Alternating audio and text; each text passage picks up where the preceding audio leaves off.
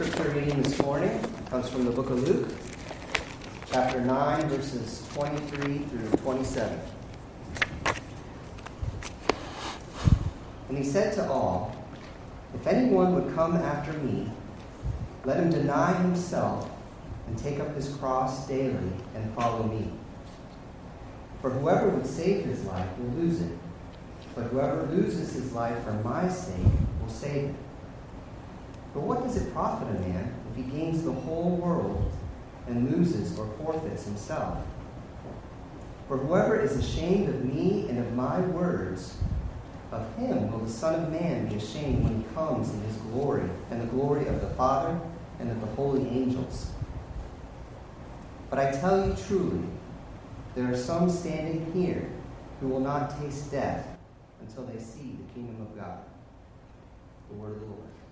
Amen. Father, now we pray for the illumination of the Holy Spirit to give us insight and life from the Word. You prayed that we would be sanctified in the truth, and that happens from the hearing of the Word because your Word is truth. Convict us and convince us of its power, of its truth, of its meaning. And let us leave differently than the way we came in here. In Christ's name, amen. Well, it feels good to be back in the pulpit, and I have to admit that as much as it's nice having a break every now and again, I miss being up here. Not because I like to hear the sound of my own voice, but I miss preaching to you. I miss looking at your faces, and I miss communicating the Word of God. So I'm glad to be back in the pulpit. We're talking this morning, we're jumping back into Luke for a little bit.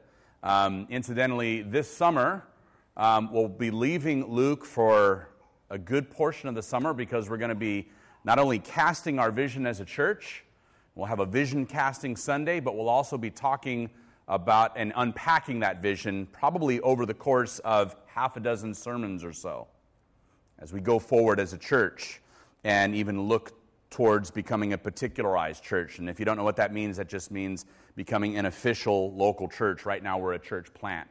So all of those things we'll be talking about, and we'll probably leave Luke. But right now we're back in Luke. Here in this passage, this is a passage you've probably heard hundreds of times. There are few phrases which capture the Christian life, the essence of the Christian life, more than the word self-denial. If you go to verse 23, it'll show it. Self-denial. Now you're probably thinking, that's not a word, Jordan, that's two words. In the Greek, it's one word. And what it means is to renounce or disregard oneself, to act in a completely selfless way. The word is a radical denial of and renunciation of self-centeredness. And so this morning I want to make an utterly stupendous claim to you that the essence, the meaning, the epicenter of Christian living is self-denial. This is the essence of the Christian life, self-denial. And Jesus is on the heels of talking about his death, burial, and resurrection.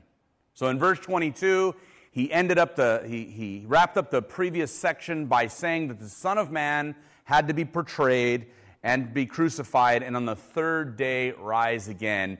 And it's in this greater context of Jesus calling the disciples to an apprenticeship with him. So if you're a disciple of Christ, if you're a follower of Christ, you are in an apprenticeship with Jesus. You're walking with Jesus, you're learning from Jesus, you are emulating Jesus, you are hearing the words of Jesus, and you are trying to be like Jesus. Now some people dispute that. Oh, we can never be like Jesus. Actually, we're commanded to. 1 John chapter 2 says, if anyone says they are in God, they must walk as this one walked. If anyone says to be a Christian, if anyone says to love God, you must walk as this one walked.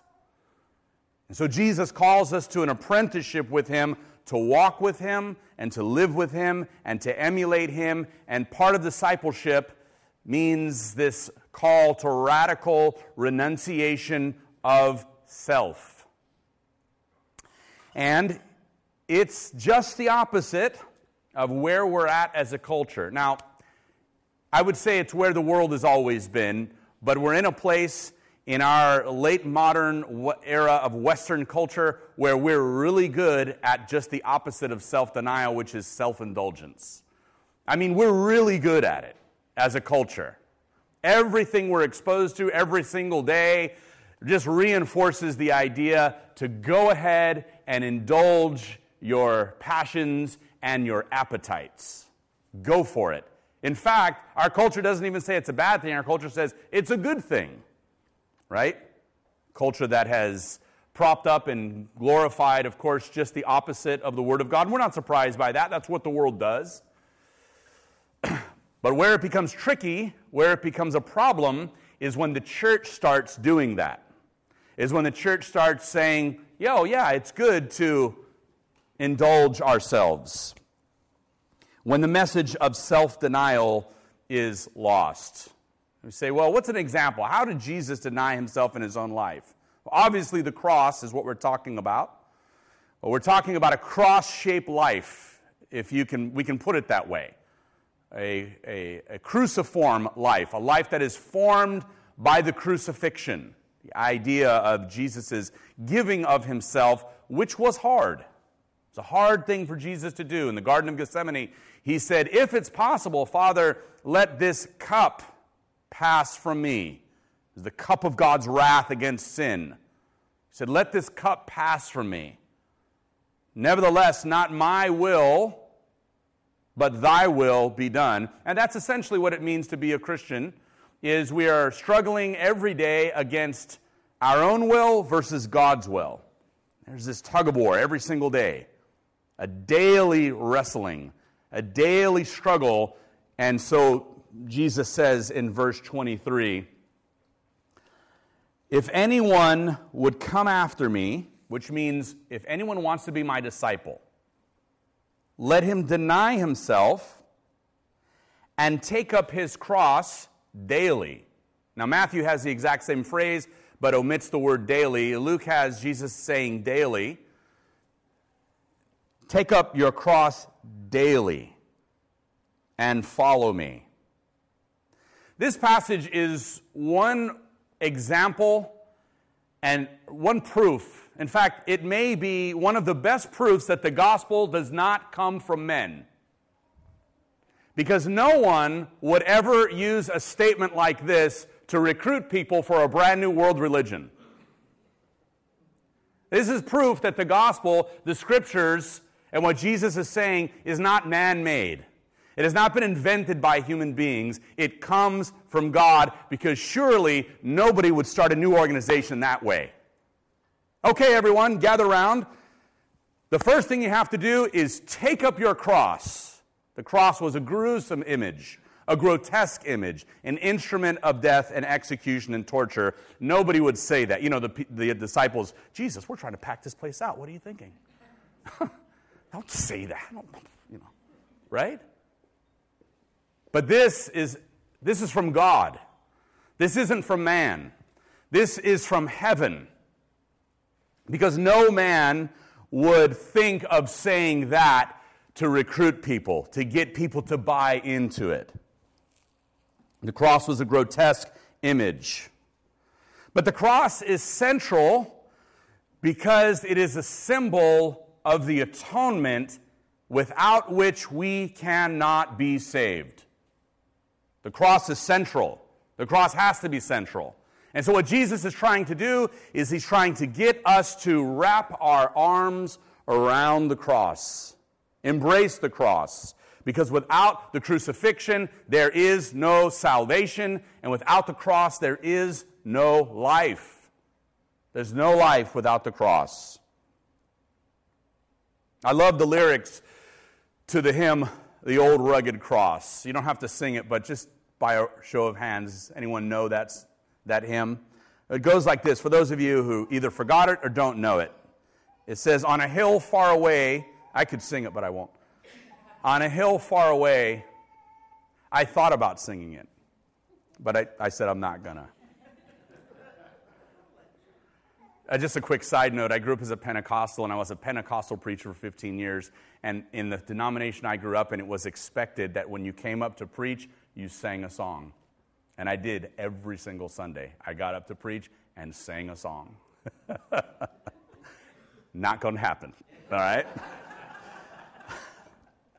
It says, on a hill far away stood an old rugged cross, the emblem of suffering and shame. And I love that old cross where the dearest and best for a world of lost sinners was slain. So I'll cherish the old rugged cross till my trophies at last I lay down. I will cling to the old rugged cross and exchange it someday for a crown. The cross is not to be rejected by us as Christ's disciples, it's to be embraced. It is a thing of disdain from the world, but for disciples, the cross ought to be a thing that we cling to, that we embrace, and yes, even as Christ said, we take up daily. So Luke transforms the cross into this metaphor by saying we have to take it up daily. And it means we not only embrace the cross that Jesus died on, but we also embrace a personal cross. And so taking up the cross means, you ready for it? It is the utmost in self-denial. That's what it means to take up the cross. Now some of us, it's typical for us to often say, you know, my job, right? You got a crummy job, or your boss is a real, you know, he's a real taskmaster, or she's a real taskmaster. And you say, you know, that's my cross to bear. And we know what we mean when we say that, but that's not what this passage is talking about. It's not talking about trials in general or things in your life that you have to endure but you don't really want to. That's not what Jesus is talking about. What he's saying is following him comes with a price. Yes, salvation is free, but discipleship costs us. Salvation is free, but discipleship costs us. It costs to be a disciple. I've shared with you, and I'll share a little bit more. I don't want to tell too much of the story. Some of you know this, but in my upbringing in Los Angeles, there was a time when my family fell apart and my home was broken. And I lived in the inner city and always lived in apartments. We never lived in homes. We kind of rented and went from apartment to apartment. And our home life fell apart. And I got involved in a local gang, a street gang, for 6 years of my teenage and adolescent years until my late teens, early 20s. And they didn't just welcome you in. You had to prove yourself. You had to act a certain way. You had to do certain things. And when they did certain things, you had to do certain things with them. But the rewards were that there was this acceptance you had, and you had people that came around you and they protected you. And when things got kind of hairy, you had someone who had your back. But you had to be willing to go along with the group. And after a while, it became what you wanted to do. So at first you were afraid because you did things that were, kind of wild. But after a while, because you had these group of guys that were there for you, who were going to go down with you, rise and fall with you, it just became something you embraced. But there was a cost for it. And that's a negative image in some ways, but the positive image is that with Christ, yes, there's a cost to discipleship, and it's not a light cost. It's not an easy thing, but there is a great reward for it. So taking up the cross is the utmost in self-denial. John Calvin is my favorite theologian. For all that we know about him, if you know anything about Calvin, he's famous for his doctrine of predestination and God's sovereignty, but the essence of Calvin was self-denial. Calvin scholars will talk about this, that he gets a lot of fame for other things, but in reality, the epicenter of his theology, because Calvin was a theologian of the gospel, it was all about self-denial. His commentaries, the Institutes of the Christian Religion, he was a theologian who thought that the Christian life revolved around self-denial. And here's what Calvin says. Listen to this. If we then are not our own, but belong instead to the Lord, it's clear what we must do to avoid going astray. And what our goal must be in every department of life. We are not our own. Let not reason and will, therefore, determine our plans and the things that we need to do. We are not our own. Let us not, therefore, choose our goal or whatever might suit the flesh. We are not our own. Let us, therefore, forget ourselves as much as we can. Ourselves and everything around us, again, we are the Lord's. Let us then live and die for Him. We are the Lord's. Let His will and wisdom govern all that we do. We are the Lord's. Let every part of our lives be directed to Him as to their sole end. What progress that man has made who, knowing that he is not his own, denies his reason, lordship, and dominion over him, and surrenders it instead to God.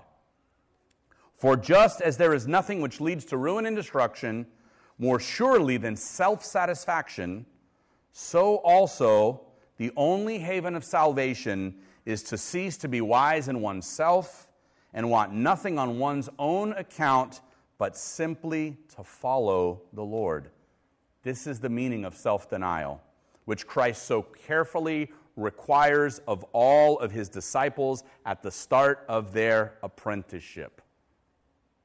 This emptying of self-centeredness, this renunciation of selfishness, taking up our cross. Self-denial is about living sacrificially. Paul says in Romans 12, I appeal to you, therefore, to present your bodies as a living sacrifice. Christ was a physical, literal sacrifice on the cross.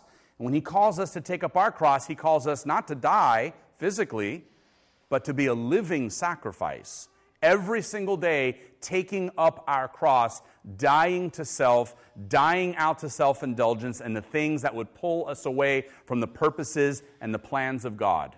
And here's the deal. Jesus is not a masochist. He is not admonishing us to embrace pain and suffering for its own sake just because. He's not saying that the mere virtue of pain alone somehow makes you godly. That's not what He's getting at. What He's saying is God has plans and purposes for the world through the church, but the world resists those plans. The world opposes the gospel. The world fights against the truth of God, and because of that, there is hardship for the believer. There's suffering. So when He calls us to bear our cross, it's not just because He thinks there's something good about pain in and of itself. It's because to truly proclaim the gospel, to walk with Jesus means enduring the hardship for proclaiming His name and naming the name of Christ. Have you experienced that? I mean, I would assume, right? If you've been walking with the Lord, sometime you've experienced some of that. The ridicule, maybe, for praying in a restaurant over your meal or something. The eyes staring at you. My youngest daughter and I, we went out to breakfast, and they put us in this weird two-person table in the middle of the entire restaurant. And as we sat down, we just sat down. You could see people, we're like center stage. I thought, well, I'm going to pray for my meal. Bowed my head and prayed. Maybe someone was looking, maybe someone wasn't. That's a light thing. But we experience ridicule. We experience suffering for naming the name of Christ. To bear the cross means to accept the rejection of the world for turning to Jesus and following Him. For some things, let me put it this way. Saying yes to some things means saying no to other things. Okay? So saying yes to Jesus means saying no to the accolades and the acceptance of the world. Can I put it that way? It's impossible to have both. Now, it's good to have a good reputation with people, but saying yes to Jesus means saying no to the desire that everyone thinks you're great. Following Jesus means that not everyone will love us. Following Jesus and naming the name of Christ means not everyone will think we're great or smart or intelligent. Some people may think you're dumb, ignorant, unintelligent for believing in fairy tales. It comes with a price. It's a call to a crucified life. So we clearly see the necessity of the cross in verse 23, but that's followed by the axiom of the cross, that the cross is an axiom for living. In verse 24, he says, "For whoever wants to save his life will lose it, but whoever loses his life for my sake will save it.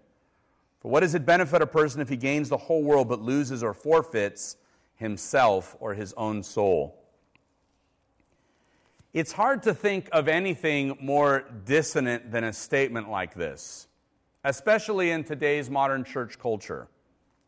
I'm sorry if it feels like I'm kind of beating up on popular Christian culture. I don't mean to do that, but I'm just trying to call us to a true gospel faithfulness, and there's a lot of pretenders out there. There's a lot of false gospels out there. There's a lot of false versions of Christ, and it's good for us to know what the true version is, the biblical version.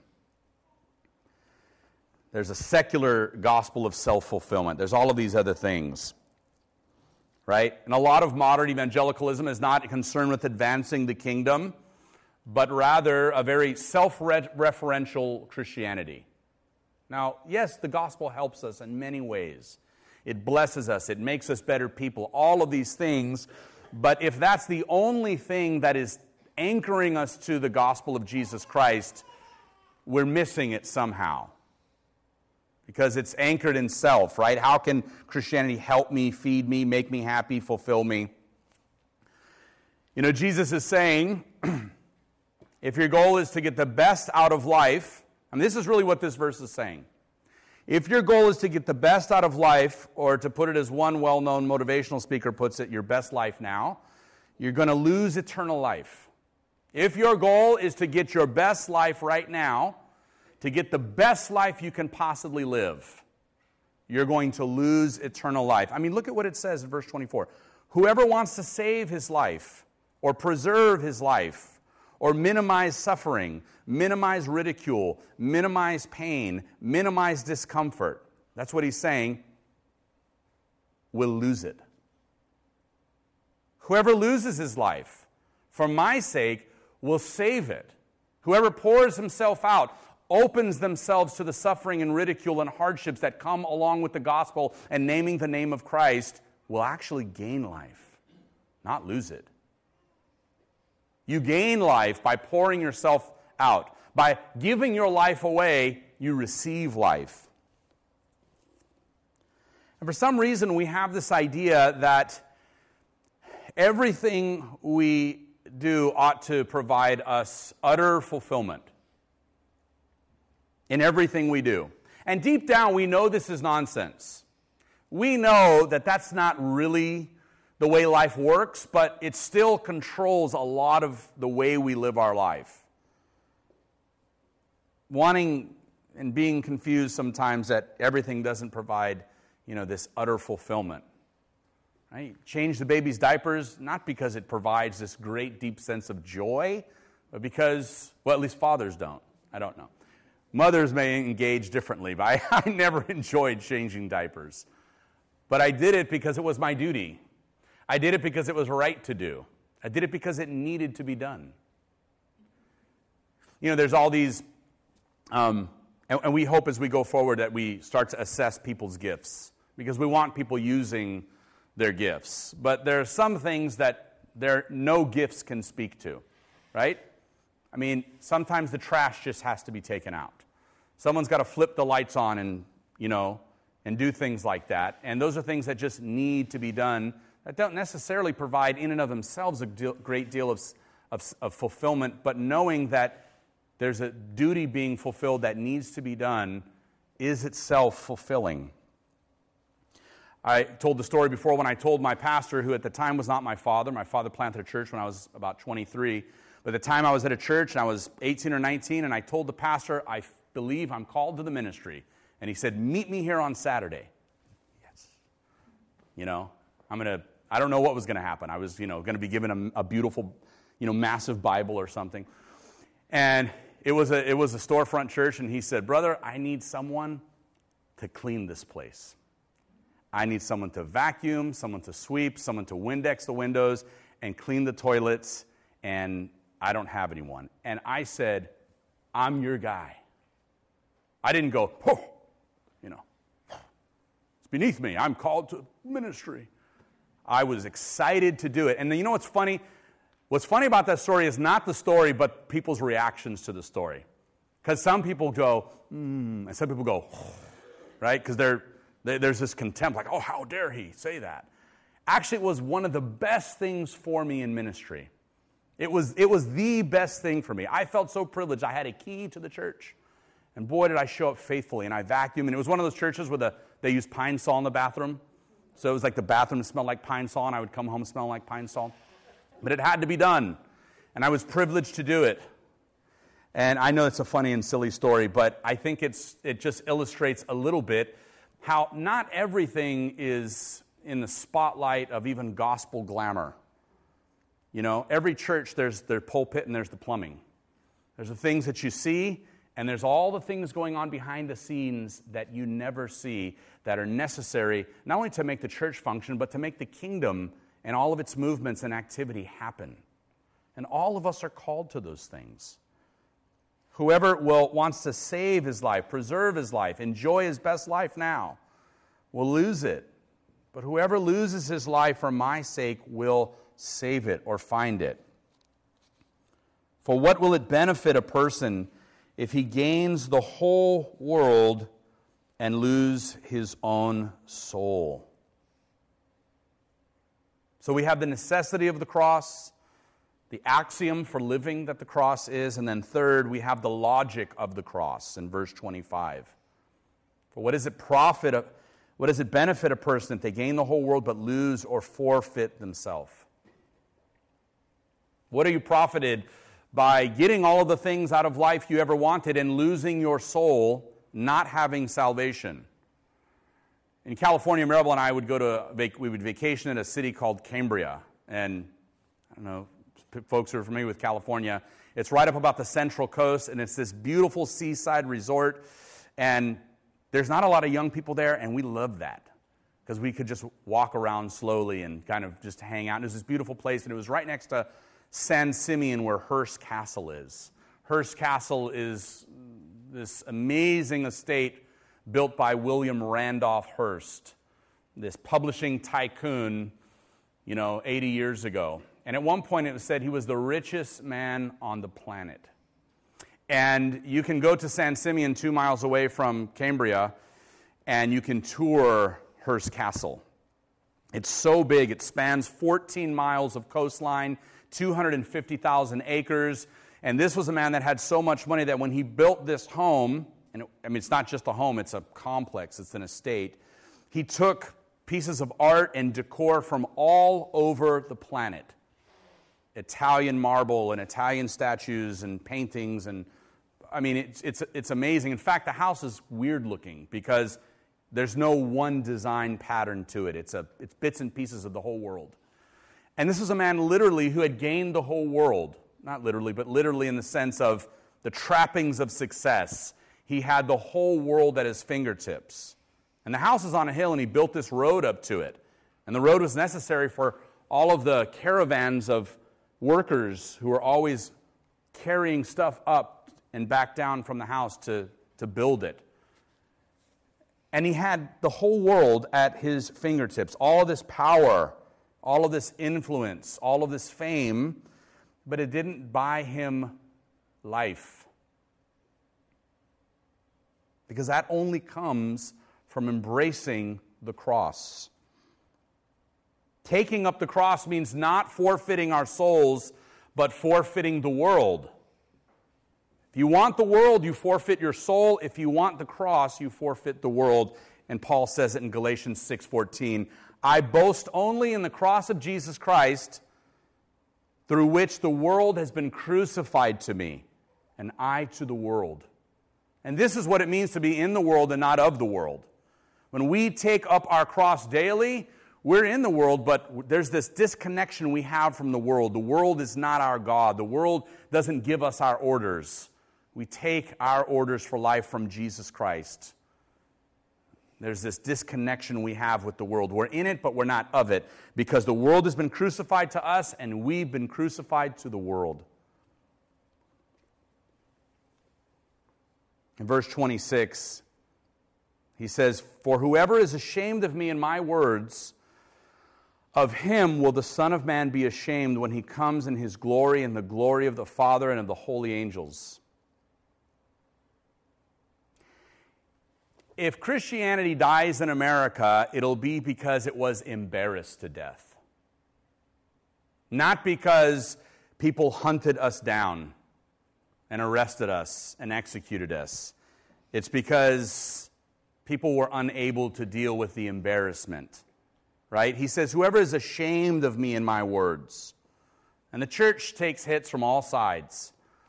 The media, the academy, the arts. And it's really nothing new. But taking up your cross and denying yourself means never being ashamed to name the name of Jesus Christ. That's what it means to take up your cross. You're not ashamed of the gospel. In fact, Paul says that in Romans 1:16. For I am not ashamed of the gospel of Jesus Christ, for it is the power of God unto salvation. I'm not ashamed of the gospel. Ridicule is real, embarrassment are real emotions, but enduring comes with this promise. And Jesus told those who were present in verse 27, But I tell you, most certainly, there are some standing here who will not experience death before they see the kingdom of God. Some say this was the transfiguration when Jesus appeared with Moses and Elijah standing at either side of him. Some say this was the coming of the Holy Spirit at Pentecost. Scholars and theologians are not exactly positive. Some type of visible expression of the kingdom. But the lesson for us is clear. Blessed is the one who perseveres under trial, having stood the test, because that person will receive the crown of life that the Lord has promised to those who love him. The victories and the rewards of the kingdom, the crown of life to those who love him. Let's pray. Now, God our Father, let us come to the cross and embrace it, stretch out our arms and cling to its frame, to own its shame and be comforted by its power to save. Let us name the name of Christ and not be swayed from the changing cultural winds and social mores that shift so quickly underneath our feet. Let us stand firm on the foundation of the cross. Let us cherish the old rugged cross till our trophies at last we lay down. Let us cling, O God, to that cross and exchange it someday for a crown. Amen.